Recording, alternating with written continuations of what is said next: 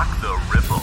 Rock the Ripple. The Rock the Ripple podcast with Narita McInnes. Let's do this. Hello and welcome to another episode of the Rock the Ripple podcast. I'm your host, Narita McInnes. It is so awesome to be here with you as always. And today is another very exciting day because I am joined by a very special guest.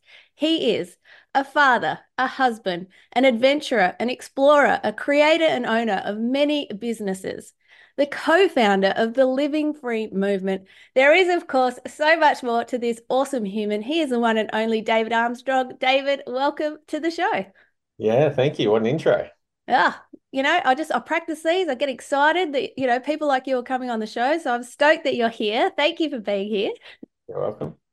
Now, obviously, today is, at the start of a podcast, and you would know this, doing lots of different things along the way, so many things.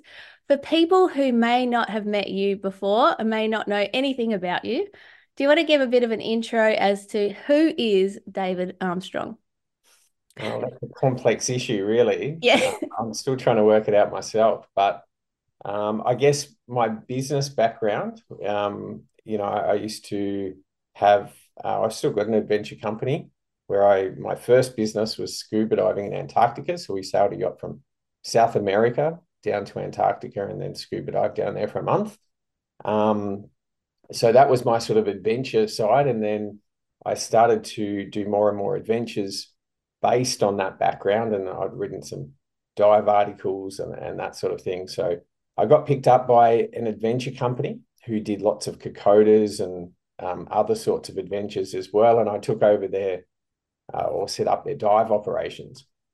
And then with that, we ended up training people and doing all of that sort of thing as well. And then I ended up doing Kokodas and becoming a remote medic and doing that with them as well. So I got to do lots of Kokodas, and we did a big one, which was, we had about 150 trekkers, 150 porters, and we did a live telecast with Channel 7 Sunrise, which people may have seen on TV, where we had sort of Koshi and Kevin Rudd and those sorts of guys come across. And then I went off and created my own adventure company where we did some Everest and great white shark diving and Vietnam veteran return tours and all of this sort of stuff. But because I'd left Queensland, which is where I was teaching scuba diving, I came down to Melbourne to set up, and I thought we needed a gym to train up those clients coming on an adventure. And I was going for a run, and I decided that I liked the look of the new stadium which was being built, which was Melbourne Rectangular Stadium at that time.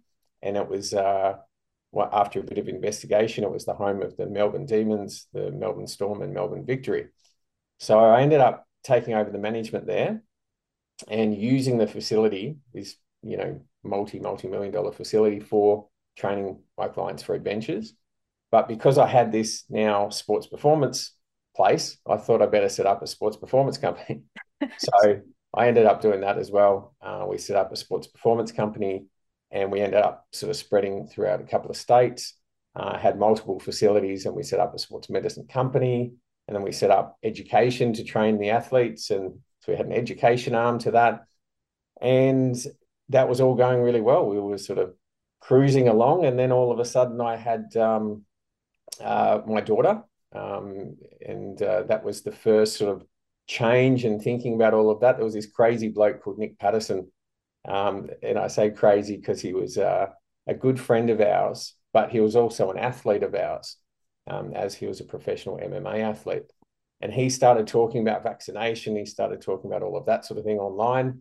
And that's when I started to research it for myself, as my daughter had just been born, and started to look into that. And that was probably my first awakening, if you want to call that, into that world. So I had this corporate life. I had nice house and nice cars and cruising along and thinking how easy is life. And then all of a sudden I had this, I started to think more spiritually, on this path, and looked into the child trafficking as well.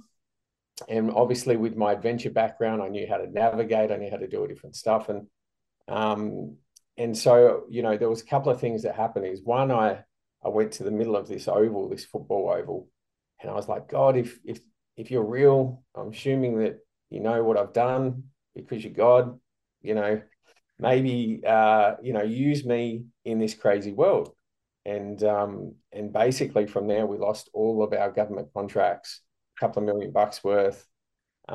Things went downhill really quick, and we were basically on our bare bones. I couldn't afford baby food for my daughter, and I was like, what is going on? Like, we'd been going for over a decade, and everything we'd ever had thrown at us we'd sort of dealt with. But I sort of kept trying to do things in a positive way. And so one of the things that came up was a Facebook post that was talking about a underground bunker that was just found over in the Arizona. It was in Tucson, Arizona, in the US, so on the border of Mexico and the US. And they'd found this underground bunker. There was 50 kids' shoes. There was rape trees. There was all this awful stuff. And they were calling out for people to go and help on a search and rescue mission. And I texted Nick and I said, actually, I think we had a call that night. And I said, mate, go check out this post. It'd be great if we could get there, but neither of us could afford it. I obviously he's my MMA fighter, so I've got a bit of protection, and then also I can navigate. And so anyway, the next day, $11,000 popped into his account overnight. No warning, no rhyme or reason as to why it turned up. And so Nick, being a very spiritual guy, rang me the next day and said, we're going. And so we took off, and about a week later after this post, we're over there and helping this group over there. And that was really eye-opening as to, what happened. We reported what happened as we sort of went through. And then we received lots of death threats, and we got, the government stopped us from going back into the US and all of these sorts of things.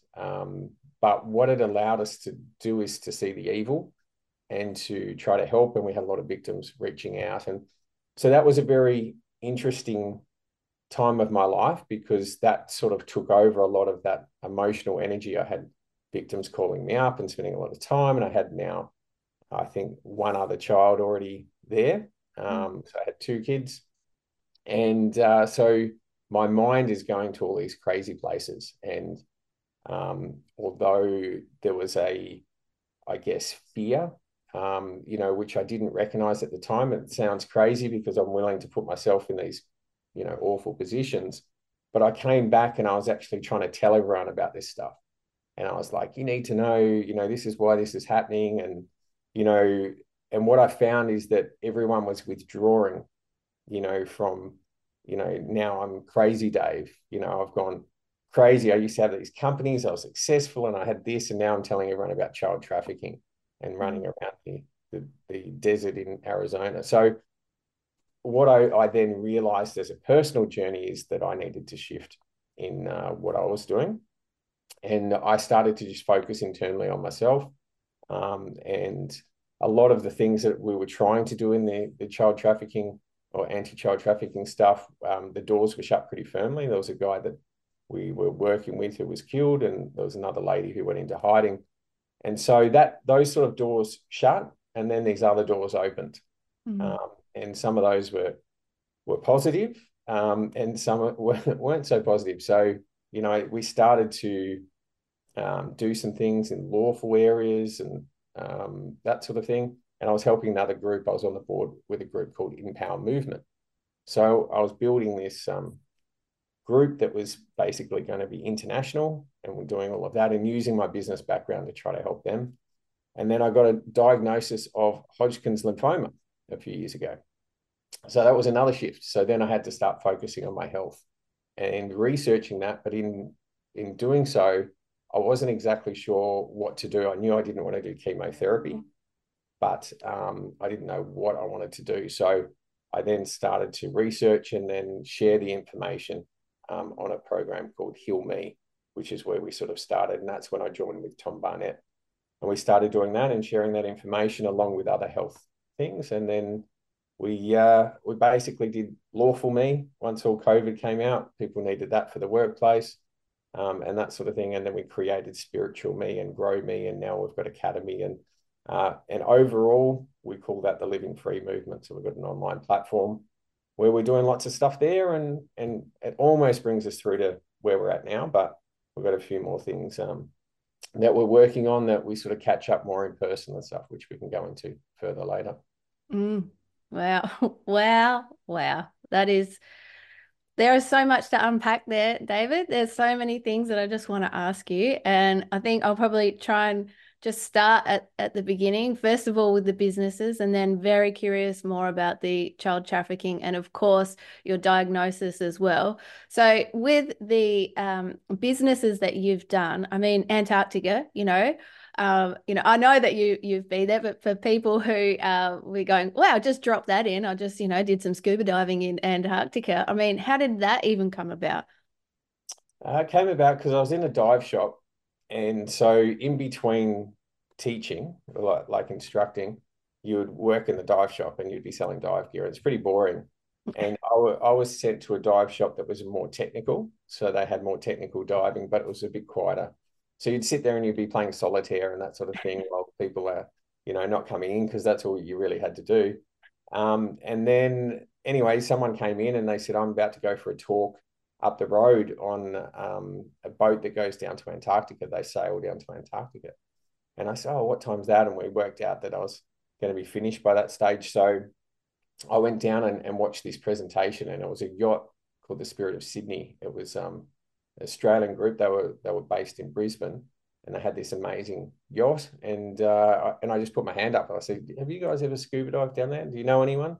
And they said, no. And then they found this footage of this guy coming up, and he was like this Russian guy, which had this big bushy beard, and he comes out through the ice, and then instantly there's all these icicles on his beard, and I was like, that looks pretty hardcore. But I then started to research whether you could actually pull this off as a recreational diver. Could I take people down there, or did you have to be professional?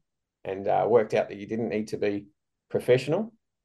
And I thought, well, I'll just try to sell it to people and see if they want to come with me, because I always wanted to go to Antarctica and see whales and dolphins and sharks. And well, there's no sharks down there, but the whales and all of that life, the seals and everything, I hadn't seen before. And so I wanted that experience. I wanted to be underwater where you had amazing visibility.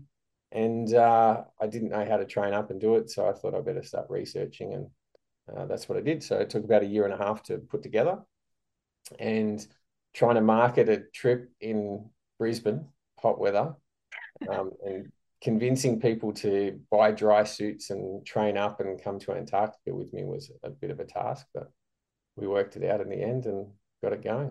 And did you see whales? Did you see whales? We did. Yeah, we had killer whales around us. They spot hopped around the boat. I did want to jump in with them, but I was a little bit worried that they might eat me. Yeah, probably not the best idea. They've never really eaten anyone except for that one that was in captivity. But yeah, humpback whales, lots of them, lots of seals. We got to climb up on icebergs and hang out with seals and penguins and all of that sort of thing. And then the underwater life was pretty different. So there was like flatworms that are like 1 meter long instead of like small little things, and big starfish and Antarctic cod and that sort of thing. So and then we dived on shipwrecks and stuff. So shipwrecks that were down there that were from the whaling days. Yeah. And so that was it was all good fun. But I was 23 at the time. So the big thing that came out of that was really the realization that I could do anything if I set my mind to it. And knowing that at that early age, I think really set me up for just going for things, and just having that attitude of, that I could pull off anything if I put my attention to it. Yeah, that's such a powerful lesson. And to, like you said, to be able to learn that at 23, I mean, there's some of us are learning it later, so that's bloody awesome. That's fantastic. And then the fact that you got to swim with whales, I'm just stuck on that for a minute, but that's awesome. But I think then segueing into, I guess, what would have been one of the most confronting things, and I could really relate when you said this as well, is around the child trafficking and wanting to be able to help there. Like, for some reason, when you discover that, you think people will listen and you think they'll hear and you think that they want to do something about it. But it is quite an interesting thing when you learn that actually not everyone's ready to hear, or they're just shut off. It's too much. The cognitive dissonance is sort of there. But even with that, you still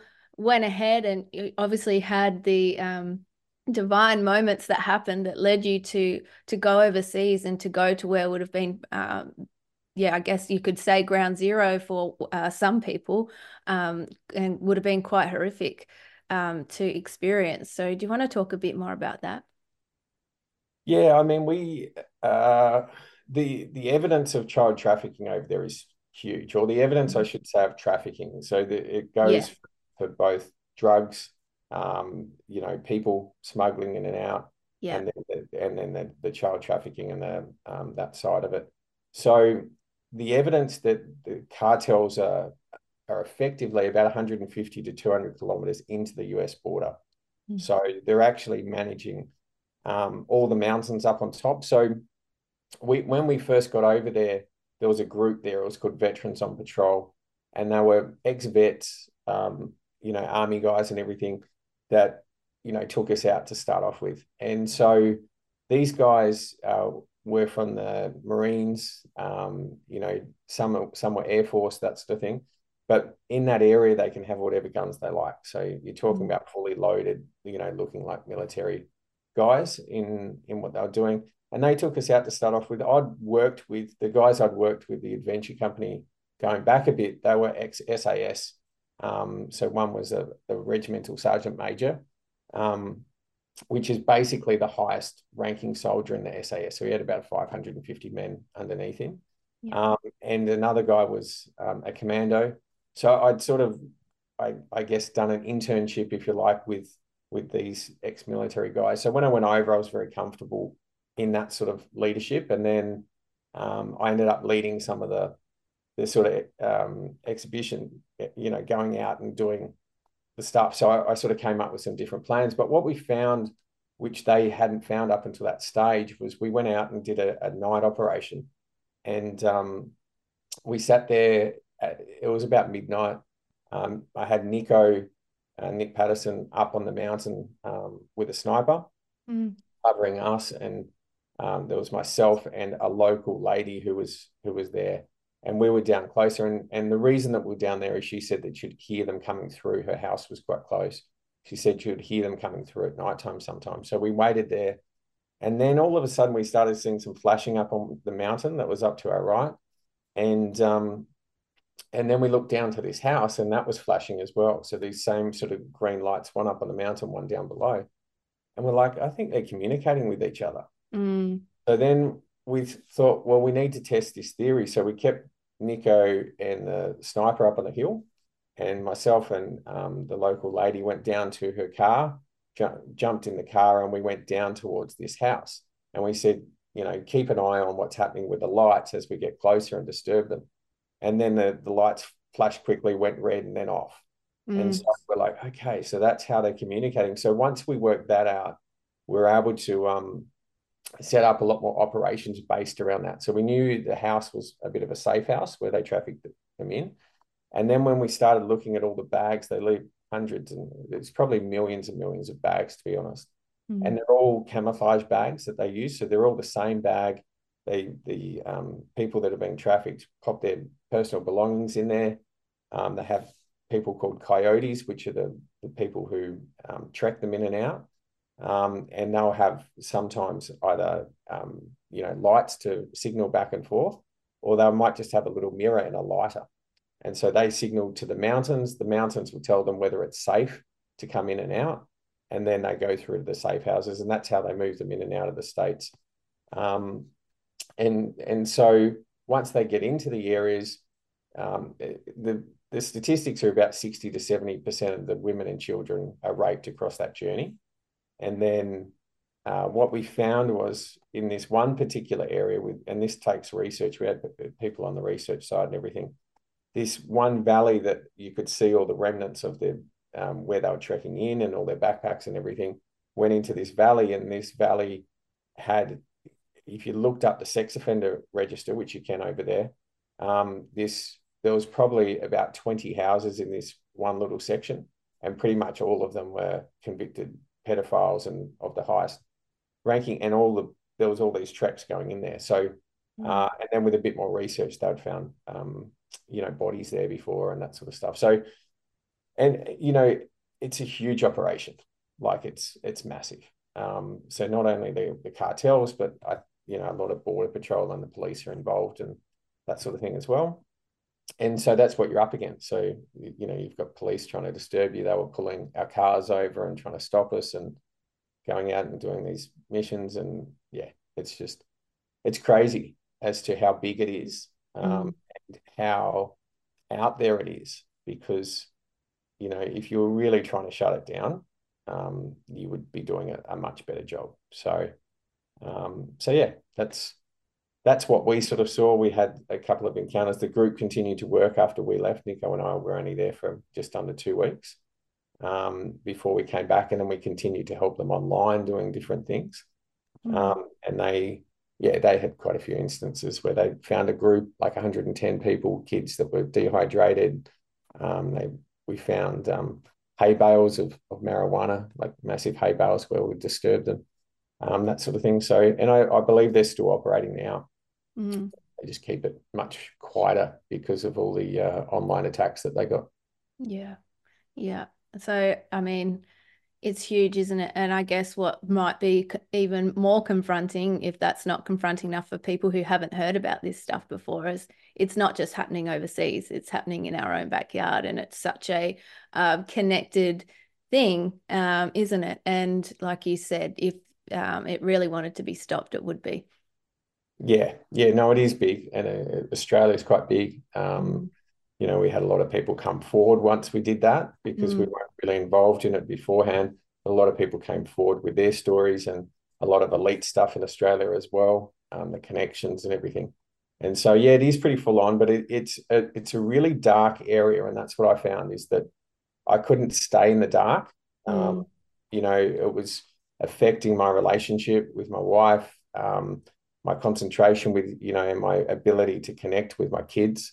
Those thoughts are going through, as you're changing your child's nappy, that sort of stuff. And you're like, that's just pretty hard. So, once we sort of moved forward, and we did all this other stuff with the Living Free and helping people take charge and responsibility, and, removing the fear and doing all of those things, the rewards and the ability to inspire people, it has been much greater. And to be honest, I feel like we've impacted a whole lot more lives in a positive way than what we're trying to do there. So it's one of those things that it was a good experience. I'm glad it's not part of my current life, and because you'd have to be a very special person to continue to stay there and focus in that area.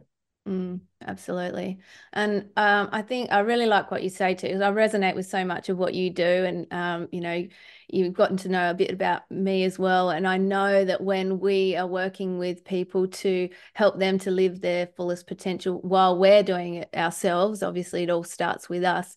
That's the stuff that shifts consciousness. That's the stuff that really makes a difference. We're energetic beings, and we create ripple effects that are spread further than we can ever imagine. And I know that that's the work that you do in the Living Free movement, that's what's happening. Like, they're just ripples and ripples. And we just can't imagine how much when we do that work on ourselves. And even that work itself, though, it's not always sexy and pretty, is it?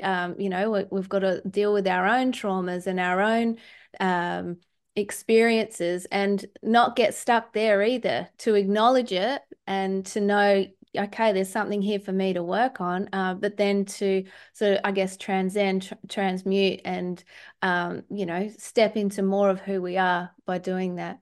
Would you agree?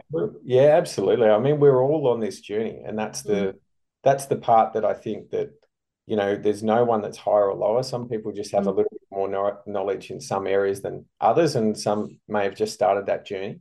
But, we're actually all on this journey, and we're all constantly learning and trying to apply and work out how that is. And for those who are seeking the truth, you've got to constantly burst that that reality bubble. I call it a reality bubble, this bubble that we put around ourselves, and we go, oh, yep, I know how the world works now. And then, you know, someone says something different, you go, that can't be the case, because that breaks my bubble of reality.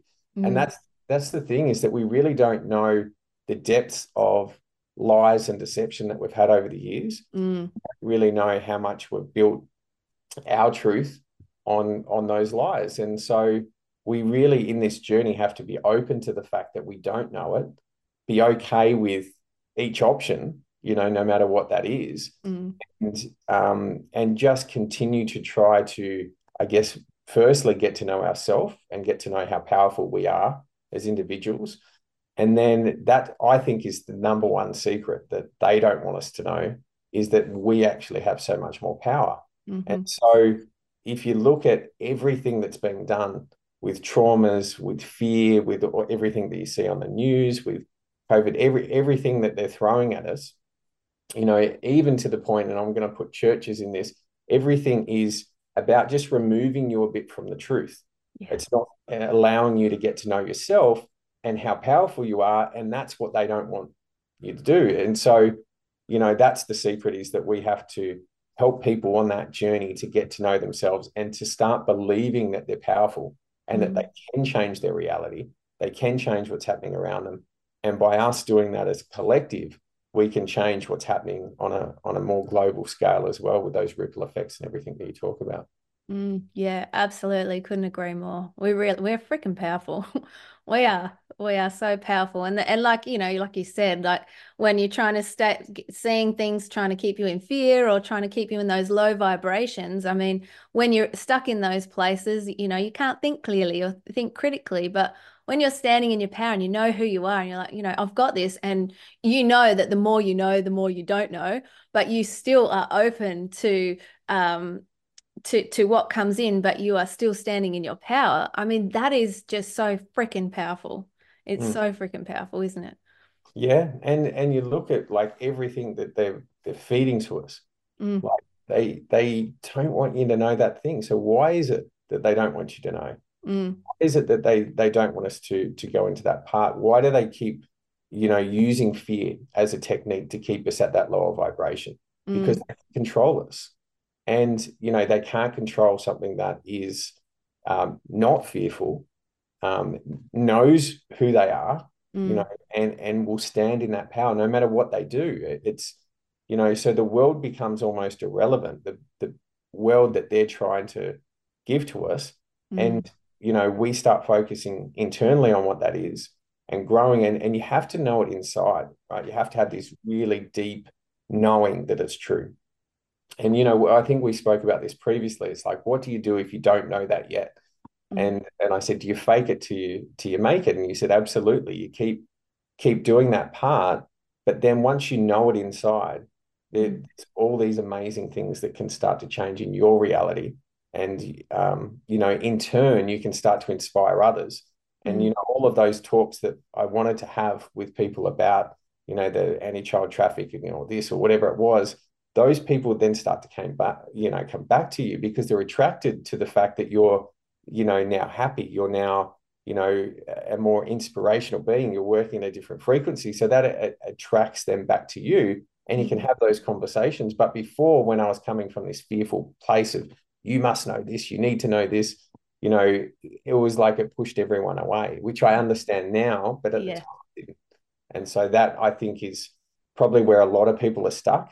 And it's a big thing of the, you know, the part of, I guess, waking up, if you want to use those terms, that people are online and they're keyboard warriors and they're trying to attack the world. And, you know, they did their job because they gave a thumbs up to that and they told that person what they thought. And, you know, this reality that's been created, but it's not helping. And it's not helping shift that bigger part, because they'll say, oh, you know, I'm educating people, like, you know, people need to wake up more, they need this. It's like, no, you just need to start actually living the life that you are saying, and start inspiring others and start creating the new stuff. So people can come across to that, and they've got an option. So it's no longer, you know, a thing where you're forced to do something. You've got a different option. And we really haven't, we're at the infancy of working out what that looks like. those different options of what we want to create.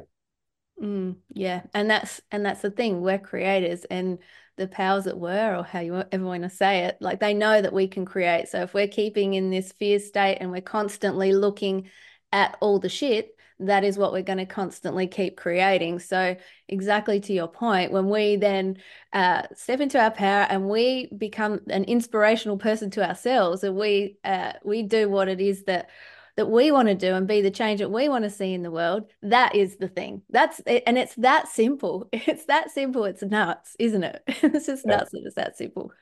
Yeah, and the fact that that's all in your head, the fact that you have this control, like I always find it amazing. I use the analogy of like, grief. If you've lost someone, it's like you can choose to mourn them for as many years as you like. Some people will mourn them for the rest of their life, and they're focusing on the fact that they're not here and they're not there, and I don't have this experience. Or you can shift your thinking to being grateful for all the experiences that you did have. And so then you focus on the good things, and then things start to relax. So, that can take someone a month, a week, whatever, but the decision is actually up to you as to decide to focus on from the negative to the positive. And in doing so, you're able to move on. So we have that power. We've just got to decide when we actually want to do these things. And, this isn't, I hate the idea that people think that,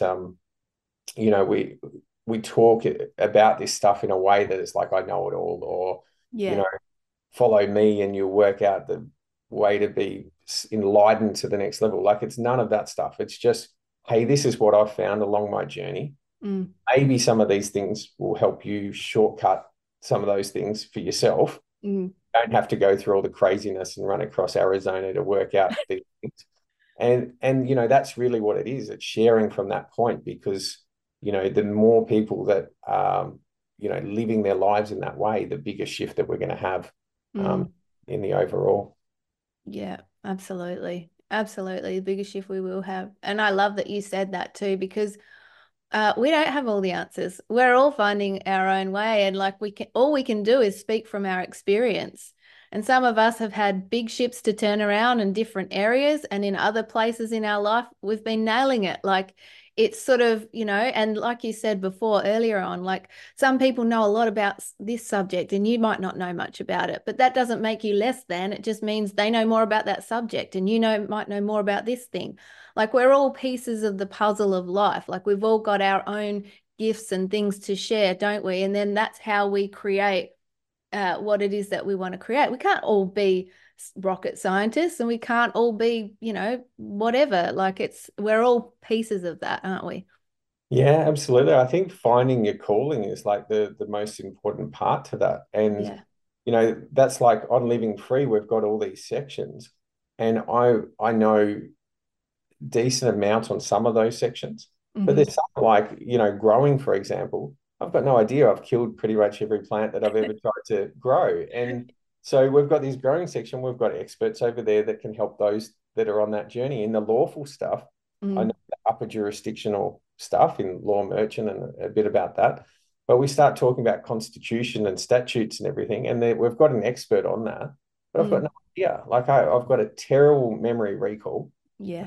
So I can't remember these statutes and everything. Everyone thinks it's funny because I've got no idea on that side, but that's okay, because my calling is actually not to be the expert on all these areas. My calling is actually to bring a community together and for us to learn.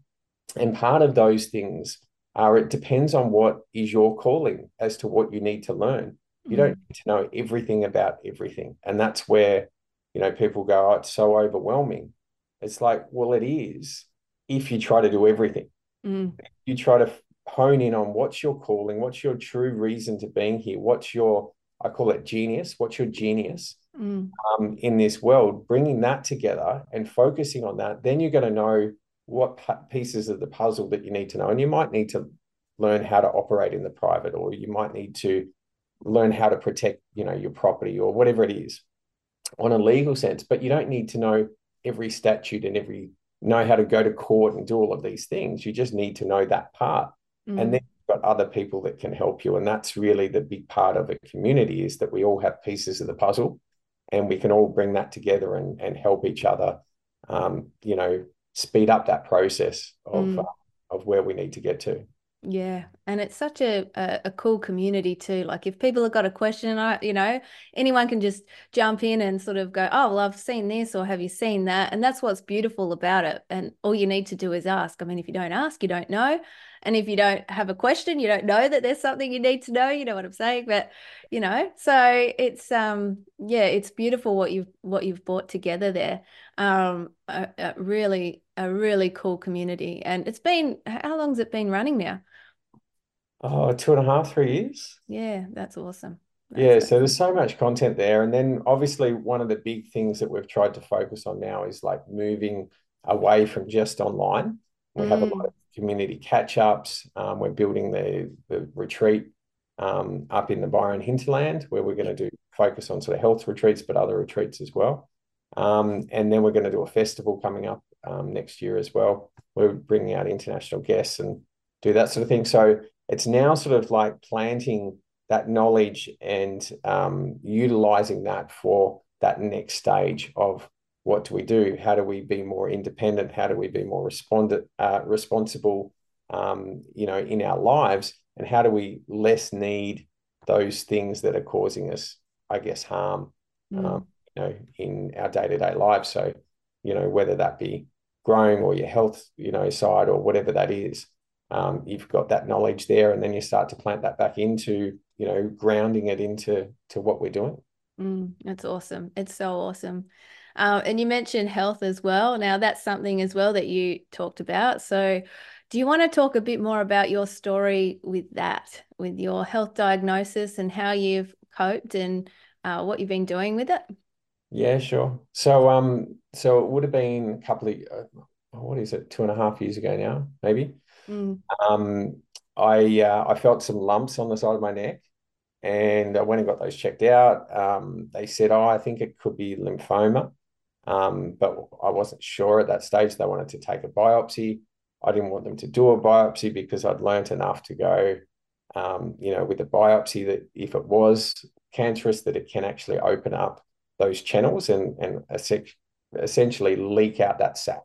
So they make it worse. So I spent a couple of months trying to do other research on how you could get a diagnosis without doing that. I did a thermogram, and a thermogram's like a heat map that indicated that it was possibly an area there of concern as well. And then, I ended up doing a neck dissection. So they took out 3 lymph nodes. So they cut open the neck and then take out the lymph nodes, and then they can biopsy it all they like. They're not. So then it came back as Hodgkin's lymphoma.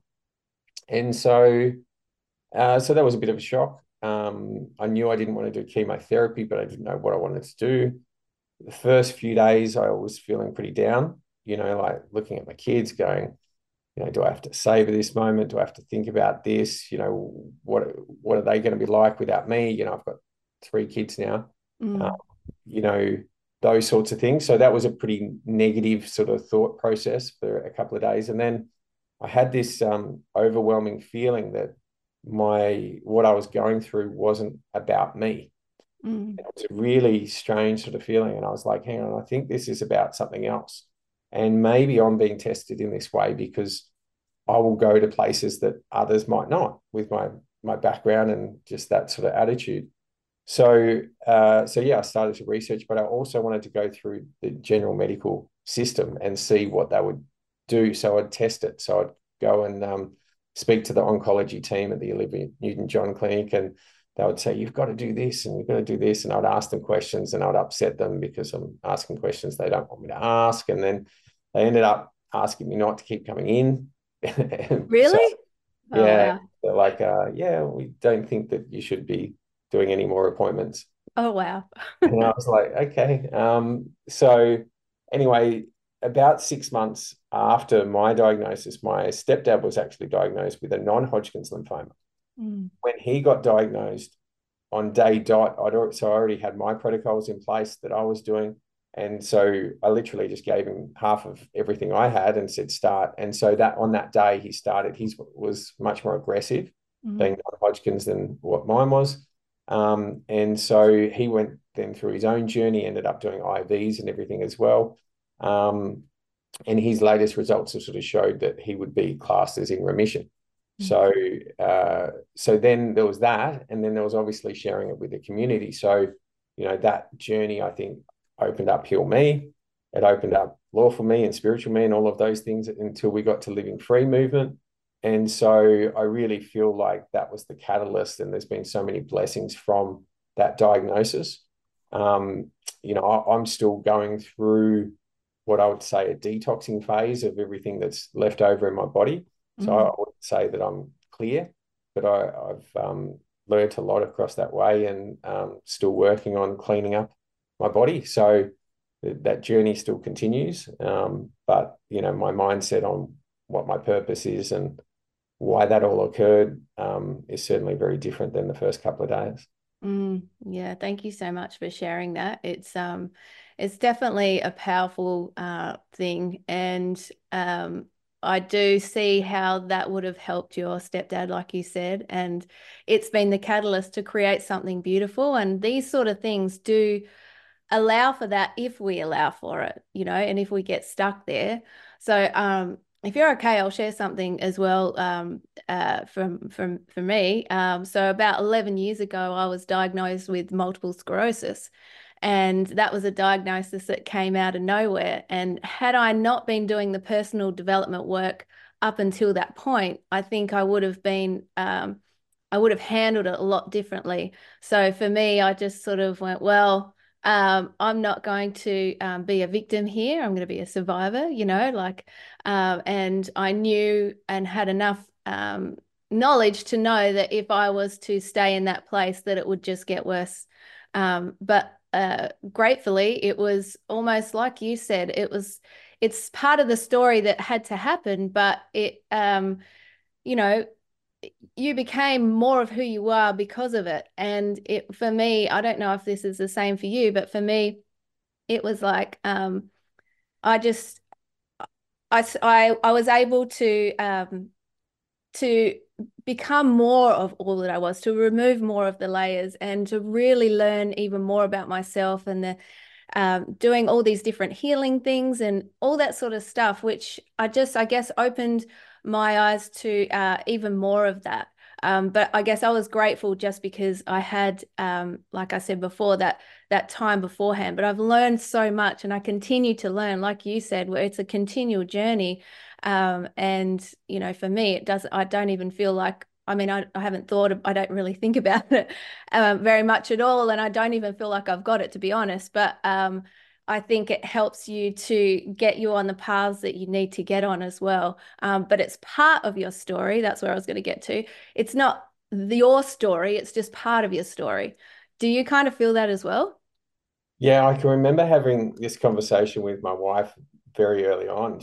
Because, some of these appointments that I'd had, you paid $1,000 for an integrative doctor to sit down with you for 3 hours to go through, where you're at and what your options are and all that sort of thing. And then I wanted to share that information. In fact, I didn't want to share it. My wife thought I should share it.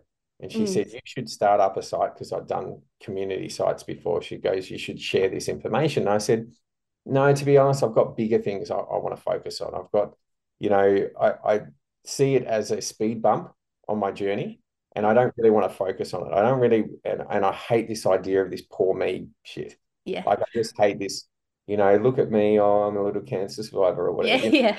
I just didn't want that to be my story. Yeah. And I say that I'm not trying to be harsh to those who have got that and that's their story, but it wasn't my story. I didn't want that to be my story. I just wanted it to be done. Yep, tick that box and on to these other projects. So for me, I think it was like my wife pushed me and she said, you should share this information. And then when we had a lot of collated good information to share, I thought, yeah, okay, I probably should, because I probably lost 3 to 4 months of research before I really got onto a strategy that I think was helping, at least stopping the growth and all of that sort of thing. So that's time wasted, and some people don't have that luxury, I guess, of that much time to waste. So so I thought, yeah, it's relevant to put it out, but I really didn't want it to be my story. And I see it on TV. I still get really frustrated with the the way in which we're taught to be victims. Mm. It's like they've got they'll have it on Home and Away or whatever. Not that I watch that, but Yeah, whatever it sure, is, Dave. it's, it's always like a sob story, right? And then they've Yeah. got ads on TV, and then they've got, these poor people with, no hair and all of this. And that's the association with cancer, right? Is that it's no Mm. hair, it's this. And it's like, hang on, maybe the thing that's keeping these or killing these people is actually the chemotherapy. There's an idea. Mm. Maybe we're taught to be victims. So even the fact of, and what I really enjoyed in a sick kind of way was, them when they gave the diagnosis and what they did and the fear that they would try to put in. And I could see it. And I was just sitting back and I was watching. I was like, wow, you guys are taught to do this, Mm. to try to put fear into people so that they react and they just follow whatever you want. And because that didn't work on me, I was able to ask questions, and that's what they didn't want. Mm. And I can remember one conversation with one of the oncologists. I asked about the biopsy. I said, I'm worried about this needle. Is there any other way? And then she sort of said, you need to make a decision right now what you're going to do, because I don't want you to waste my time, and I don't want you to be. And I was like, hang on, I just asking. I think like with my health, I should have the option to ask a question. Why is that so triggering for you? Are you refusing to give me medical treatment? Mm. And she's like backed off, and all of this. But it's really interesting just to sit back as an impartial sort of in your mind and allow that to reveal itself. So I felt like that was part of my journey as well, so Mm. that I could share that and I could understand others who had chosen to go down that field. And yeah, it was fascinating to watch. Mm. Well, it comes back to that whole, when you're in fear as well, then you make those decisions, and it's understandable too. I mean, some things come out of nowhere for people, and it can be quite the shock. And then, you know, but yeah, I think we're very much on the same page about that. It's a bump in the road. It's not your story, and if you stay in that, then I mean, you're no good to yourself or anyone, are you? No, and I would I don't tell that many people actually. I play No. hockey, a few people know my hockey team. Most people don't. My mum is a worrier, and so she worries about everything. And so it was her husband and myself who were both diagnosed. And so she just, running around. I had this conversation. It was pretty much straight after the diagnosis, and I said, "Mum, don't bring that shit into my house." Mm. And she said, "What do you mean?" I said, "If you want to help, and I'm not going to have you around me if you're going to put all of that fear and all of that anxiety and bring that to me every time. Mm. Like, that's not okay. Yeah. Uh, if you want to help, you actually need to be really positive and do those things." And from that point forward, she was an absolute champion. Mm. But I do think that you have to set those boundaries for yourself, in that one, you don't want to share your story with everyone, because otherwise people don't know how to react. Oh, I'm so sorry. It's Yeah. like, sorry for something that's got nothing to do with, anyway, Yeah. part of it. And so you only tell those people that you really need, who are going to support you on that journey, and Mm. then set those boundaries of how want that interaction to occur. So most people don't even bring it up with me, even if they know, Mm. um, what that diagnosis is, because I just don't want to talk about it. But Yeah. I'll talk about it for educational, like what we're doing here. Yeah. It's really not to do with my day-to-day life. It Mm. does change the way I go about my life, in the fact that, what I eat, exercising and trying to do all of these things, that's my day-to-day, but that's really the catalyst that put me into looking after my body, my body more. Mm. And that's the thing, like these catalyst moments, um, they allow us to go either way. Like I've got another friend who was diagnosed with diabetes, and it transformed his life to the absolute way better. Like he's like a fitness freak now, and it's just incredible. And that's but at the time it was really a big for him. And then, and now like it's been the best thing that's ever happened, because he's the fittest, healthiest, happiest he's ever been. And to your point as well too, like it's you don't want people saying, "Oh, you poor thing, I'm sorry." I'm not feeling sorry for myself. Like this is just like it's just part of my journey, and you would be feeling the same. And like I'm the same as you. I don't really talk about it. I don't even know if I've shared it on a podcast before. Like it's just and for me it's been years, but it's you want to get on with your life and do what your purpose is. And part of your journey and part of what you've gone through has seen you walk down this path, which, like you said, has helped your stepdad and has created this incredible platform that you now run. And you just get on with life, don't you? Yeah, yeah, Mm, absolutely. And I think that for all of us, we can take something from that. We can mm, decide what we want to hold on to, like our previous story and whatever we mm, want. And if that's the story that we keep repeating, that's going to be where our life goes. So we need to really create those new stories, and be part of that, because otherwise we're just repeating the same old one. And you can see, I even think that potentially cancer grows with fear. yeah. And I'd Oh, say sure. potentially the same thing for your MS, Yeah. that potentially it grows. If you stay in that fearful state, it's going to continue to grow and get worse. But Hmm. so the less you focus on those things and the more you focus on yourself and how powerful you are, I think the less it has the ability to grow. Mm. So, and whatever that is in energetic stuff, that this is your area, that not mine, but on a frequency level, I feel like if you're, focused on love and you're focused on those higher frequencies, I don't think cancer can grow in that. No. I just don't believe that that's the way that it works. There's something in which, and so therefore we have to choose what story we want. Are we going to choose that story of victim, or are we going to choose a different story? And that, once again, the power that just comes back to your mind. Which one do you want to be your story? Yeah, 1,000,000%. And that's, yeah, like you said, that's why I do the work that I do, because when we stay in a frequency of victimhood, fear, whatever it might be, we're creating more of the same. We go back to what you were saying before too, like we are so powerful, and the media trying to keep us in fear, the diagnosis trying to keep us in fear, the mum worrying trying to keep us in fear without doing it intentionally. Like all of those things will keep us on a frequency that is not going to shift us. And um, if we can't step out of that and step into a higher frequency, then we will keep creating more of the same. So knowing and just how powerful we are, why would we do that? We would do the work to then align with the frequency of our highest potential, which is what I would usually say. And when we do that, it doesn't mean that it's going to be all rosy and easy. There's a good chance, like when you were standing in the middle of the oval, that when you say, I'm going to align with the frequency of my highest potential, your moment was use me, show me what I need to do. Everything fell to shit. That is because you needed all the crap to fall away that wasn't important, that wasn't necessary for you to be your best.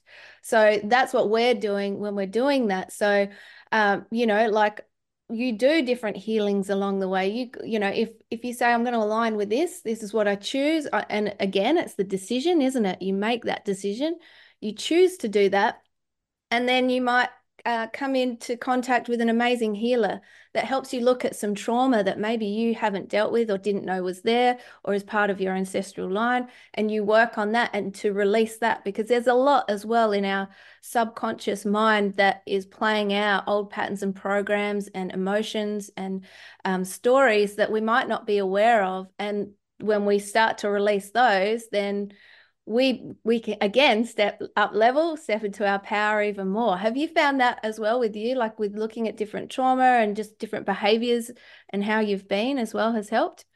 Yeah, absolutely. I think sometimes we've also got to make room for whatever that is. Yeah. And so, cleaning up those parts of your life, like for me, going through that stage of losing everything from the business side of things, I actually needed it. Mm, I was at a point where everything was going well, and I was probably focused on the wrong things, like what that wealth does. It's like, okay, we could get a different car, we could do this, it's that type of thought process. we were talking about, let's buy a boat, and the boat was just to really just show off to others, so that we could do business meetings on there or whatever. And it's like, that's where I was. So there's ego, there's attachment to money, there's all of these things. That was all taken away. And it was the biggest blessing ever, for me to actually come to those realizations. And I look back now in retrospect, and most of the time, it doesn't make sense at the time of what you're going through. It's very overwhelming. Mm-hmm. But with a bit of retrospect, especially if you start to think positively on things, and you can keep that mindset. But, in retrospect, I look back and I go, I had to go through that part. That was a necessary part in my journey to remove and shed those things to make room for that other part. And for me, I was like, spiritually, I was closed off. I was like atheist, if you want to say that. I was like against all of that. I thought everyone was a nutter. And now I listen to myself on some of this spiritual stuff, and I'm like, this doesn't even sound like the same person. But I was just slowly open to the fact that there was things that I didn't realize.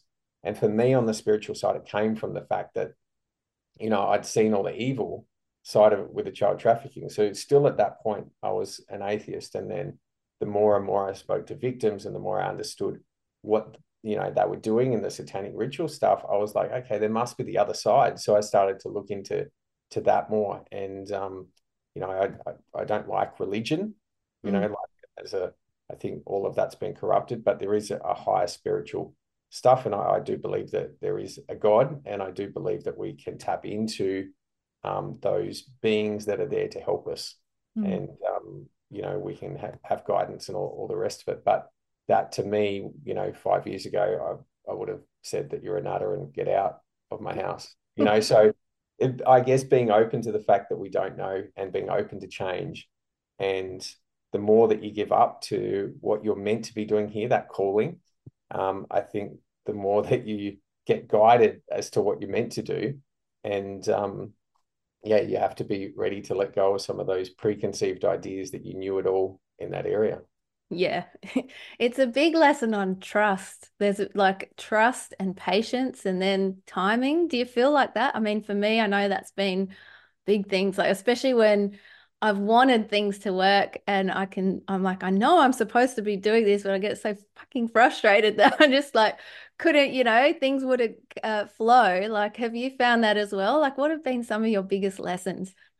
The frustration part, Nico and I, we were always trying to do something good, right? So we had this conversation, and his journey, it's funny, he had this sort of spiritual moment, I guess, when we started to get together, and he was in the fighting in the cage. I went to watch him, and he had this prayer before he went out, and he said, God, I know that the world's evil and all the rest of it, put me on the path of what I'm meant to do. And he was up for a UFC contract. And so he was trained for, I don't know, 10 plus years to be in this position. And then he's like, I don't think I'm meant to be on this fight, but you tell me, like, if this is what I'm meant to do. Anyway, he goes out and he gets smashed. He gets beaten up, his arm dislocates, and he can't fight back. And this guy that he should have won, who was basically set up to be a guy that, helps his record towards that UFC contract, beats him. And I was like the first one back after stage. I went back and I saw him with his dislocated arm, and I said, tough day in the office, mate. And he goes, yeah. And I said, but, I've been watching some of your posts, and there's some stuff we need to talk about.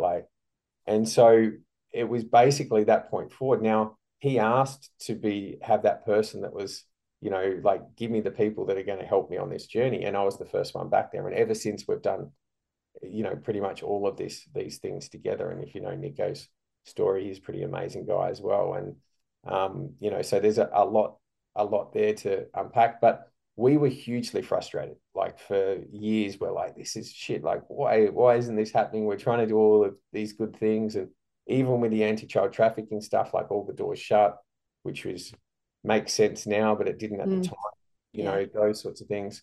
We're like, why did you open up this door only to basically slam it in our face afterwards? And, so there is a lot of frustration as you're going through that, but you start to look back and you start to realize that it was meant to be that way.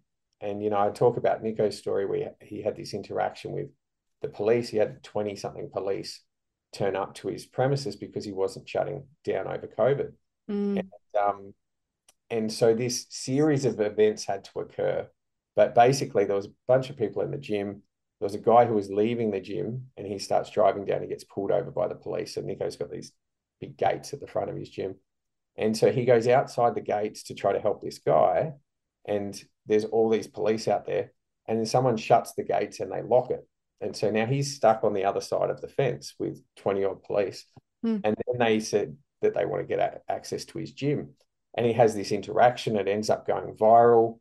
And I said, Nico, do you not realize what just occurred? Like the series of events to put you on the other side of the fence where you've got all of these police, because you're now not this guy just mouthing off to these police behind the fence and sprouting all these laws. You're on their side and they couldn't touch you. They didn't do anything. Mm. So that's what was inspiring to all of these people. But that was not planned, and that's what happens with these things. You start to go, that doesn't make sense. And I can't explain it in a different way, is that was meant to occur. Now, his life has drastically changed since that event. And he's gone on to do all of these amazing things as well. So, I think we look back and you go, okay, well, that was part of the journey. But leading up to that, there was probably 2 years of us trying to do things and just being frustrated and just going like, almost yelling out, going, God, what am I meant to be doing? Like, that level of frustration. And that's okay. That's part of the journey. But that also, I think, shows your heart and your desire when you keep pushing and you want to do something. And then I think that the opportunities you've got, will open up from that point. It's like, you really want this, you got to keep pushing shit uphill for a bit longer and just see how much, because a lot of people would, when they are faced with that sort of stuff, they might give up, and maybe it's because that's not their path, and that's okay. But then maybe, I don't want to use the word tested, but you know what I'm saying? Like, we're tested with these things, and then, like you said, things just don't make sense, and you can look back and go, it was supposed to happen that way. But, far out, wasn't it a journey? Yeah. And look, I see that, we've all got a role to play. And you've got to work out what that role is. And sometimes that role could be on the sidelines, on the interchange. Sometimes it could be as the striker or whatever, if you're thinking of a game of football, or soccer or whatever. We've all got that role to play, but at some stage that ball's going to come to you. And it's like, have you done that work to be able to be a part of that? It says in the biblical, many are called and few are chosen. I think that is, we're all, I think we're all called. Those who are in this position right now are called. And it's just whether you do that work to be, part of that chosen. I think that's really our job, is to try to get ourselves into the position where we are having an effect on the bigger, scale of what's this world's really about. Because I look at things in, I think historically we're going to look back in these times, and maybe there's going to be books written about it and all the rest of it. And it's like, this is the most exciting adventure I've ever been on. Yeah. And, we have the ability to be a part of that. Maybe we even chose to be here at this very time. Yeah. And we need to work out what that part is for this very time, because there's nothing like it. In historical terms, I don't think there's anything like where we're currently at. And so I just see it as an opportunity. It's like, why wouldn't you want to be a part of that? Why wouldn't you want to try to work out what that part that you're going to bring to the table is? And that's what we should be all trying to delve down and make sure that we're doing as big a ripples as we possibly can with the skills that we've got. Yeah. Oh, that mic drop. That's awesome. I love that. I love that. It's so true, because everyone is called. I do feel like everyone chose to be here at this time, and whether we choose to, find our purpose and what our meaning is for it. And you know what? It probably changes along the way too. Before you were a father, there was different things that were your calling, and to afterwards as well. And it is an exciting time to be here. It's crazy, but it's exciting. It's an adventure, like you said. And yeah, like I think I remember Gareth Ike talking in an interview once, and he said, if you had to choose whether to play in a game where you a soccer match, footy match, and you won by 200 points, or you could play in a game where it was like down to the wire and you won by 1 point. Like, which game would you choose? Which would be more exciting? And most people would choose, well, I won't say most people because not everyone would, but you choose the game where everything's happening, wouldn't you? I would, for sure. I love those Yeah. games. Yeah. I still play competitive hockey now, and they're the favorite ones. Sometimes we drop back into a competition and it's just too easy. I can't be bothered, and Yeah. I'm not inspired. I don't really try. But Mm. when you're in a competition that's really hard, or the competition is equal to you, Mm. then those wins mean so much more. And I think we're in a big battle for sure, but I do think we win. And Yeah. so, knowing that inside you, I think is really important. And Mm. then it's more of a choice of like, do you want to be a part of that winning team, or do you just want to sit back and watch it? Mm. Like, and maybe there's not necessarily a right or wrong or on that, but to me, I want to be a part of it. So I'm going to go get in there and I'm going to have a crack. Mm. And I think we're past, for those who are scared, I guess, of coming out and doing that, because for me, I had a public profile. I had companies, I had contracts with government, I had contracts with universities, all of that. Mm. There was a point in time where I was like, I'll just be behind the scenes. I'll help these groups. I'll do this. I don't want anyone to know that I'm actually doing this stuff. And then there became this time where I had to come out, and I was like, okay, that's what I'm meant to be doing. But what that did was it actually closed these doors of being able to go back into that sort of arena. And then I was like, hang on, but the doors of opportunity have never been so big for me now. And it's like, so, sometimes you think that you're closing off, doors, or you're restricting yourself by doing your true calling. Mm. But realistically, I think you're opening up more doors and you're not even aware of them. So step out, I guess, of that fear, Mm. um, of that. And the other part of that fear is that, if I do this, are the police and, SWAT team going to knock down my door and do these things? And potentially years ago, maybe that would have occurred. Like when you were the only one standing up Mm. doing this. I don't think that that's the case anymore. I see it as like a water tank, and there's so many holes in it, and they've only got so many fingers to try to plug up these holes. And now it's like, okay, it's just going to happen. So, I think that you can remove that fear that that's the world that we live in. I don't think that that is the case. And it certainly hasn't been my case. And maybe there's a level of protection in what we do, but not too many people have put themselves out there to that level, Mm. with the trafficking stuff going public and sites and doing all of that stuff, and even having premises where we do sort of health things and everything as well. So Mm. if they were going to target us, they would have already come in some greater capacity. So feel safe in the fact that I don't think that that's the world that we currently live in, Mm. even though the perception is that you are. I think just go for your genius and be the most fantastic person and bring the most stuff that you can, without that concern that the world is going to, tread on you or break you or put you in jail or whatever it is. Just, lose all of that and just go for it. And I Mm. think even like if you do just go for it with that right intent and your own calling, I think there's a protection around you. Yeah, I think so too. And yeah, couldn't have said that better. It's just, you just got to go for it. And again, like we said before too, if you're going to stay in fear, that will create more of that. So, like you said, be your fantastic version, whatever that looks like for you. Oh, Dave, I could talk to you all day long, you might need a wee and eat and things like that. Is there anything else on your heart that you want to share before we wrap up today? No, just we're about to open up the health retreat up in Byron, so that's really exciting time. We've actually built something, and we're going to be helping those who have got long COVID, and vaccine injury and cancer and all of these chronic diseases that are popping up. So we've got that. We're going to do compounding pharmacy, so you have access to IVs, all of that sort of thing on this beautiful premise that we've got, and that's really exciting. So that's just about to start. We've got a festival in August, so the 24th of the 8th, 24/08/24 is Mm. our festival date, and that'll go for a couple of days. So this is Byron Hinterland. area. So for those who want to learn more about that, stay tuned, and we're going to release that soon as to what guests we've got coming out. But that being around community, like-minded people who are on that pathway, I think you gain so much energy. And it was the last picnic we just did, it was like being on drugs, to be honest. The only the only thing that I'd previously had to that sort of level of energy was like a synthetic drug, and there's always a down to that. Yeah.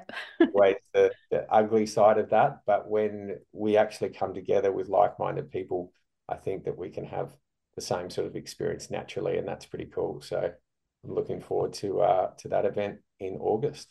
Well, that sounds like an absolute perler. So you give me those links because I'll put everything in the description. Also, I'll put in the description for Living Free as well. Now, people can join that at any time, can't they? Yep, absolutely. Yep. So Yep. it's a community platform, and yeah, the best deal is there's $200 for all platform pass, or it's $100 for one of them if you just want Heal Me or Lawful Me or whatever. Mm-hmm. Lots of guests, lots of experts, lots of questions, and lots of resources up there. But then you'll be part of the Living Free family, and then come to all our events. So we'll have to get you up there for the August one. Maybe you can chat to people and about That'd be your awesome. as well. So we'll try to tee that up. Oh, done deal. Thanks. Well, we've got it recorded now, so I'm up there. Need a holiday. That'll be awesome. You're going to be there too, aren't you? Yeah, absolutely. Have to. Absolutely. Yeah, awesome. No, that's great. Thanks, Dave.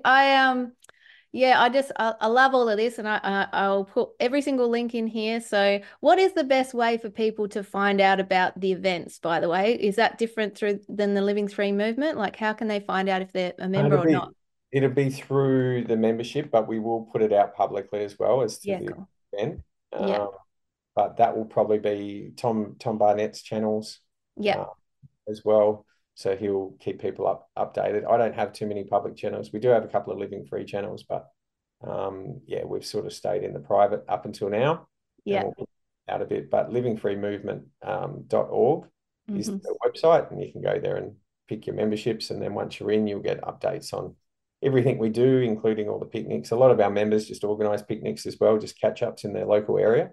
Yes. And that's been really successful. And the connections that come out of that is amazing. We've got people staying in each other's houses, and we've got people that will drive up from Melbourne and they stay at Living Free members' houses on the way up. And Yeah.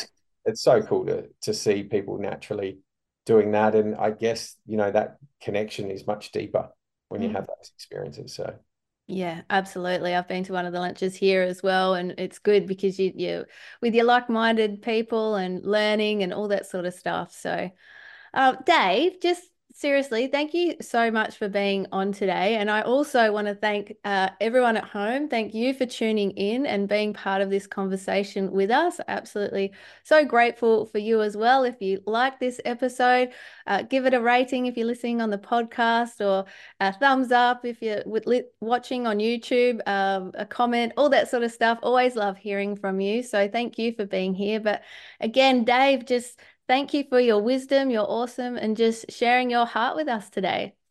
thanks so much for having me on. I'm happy to be on anytime. Awesome. We'll get you back. Don't you worry about that. All right. Cheers. Thanks, Dave.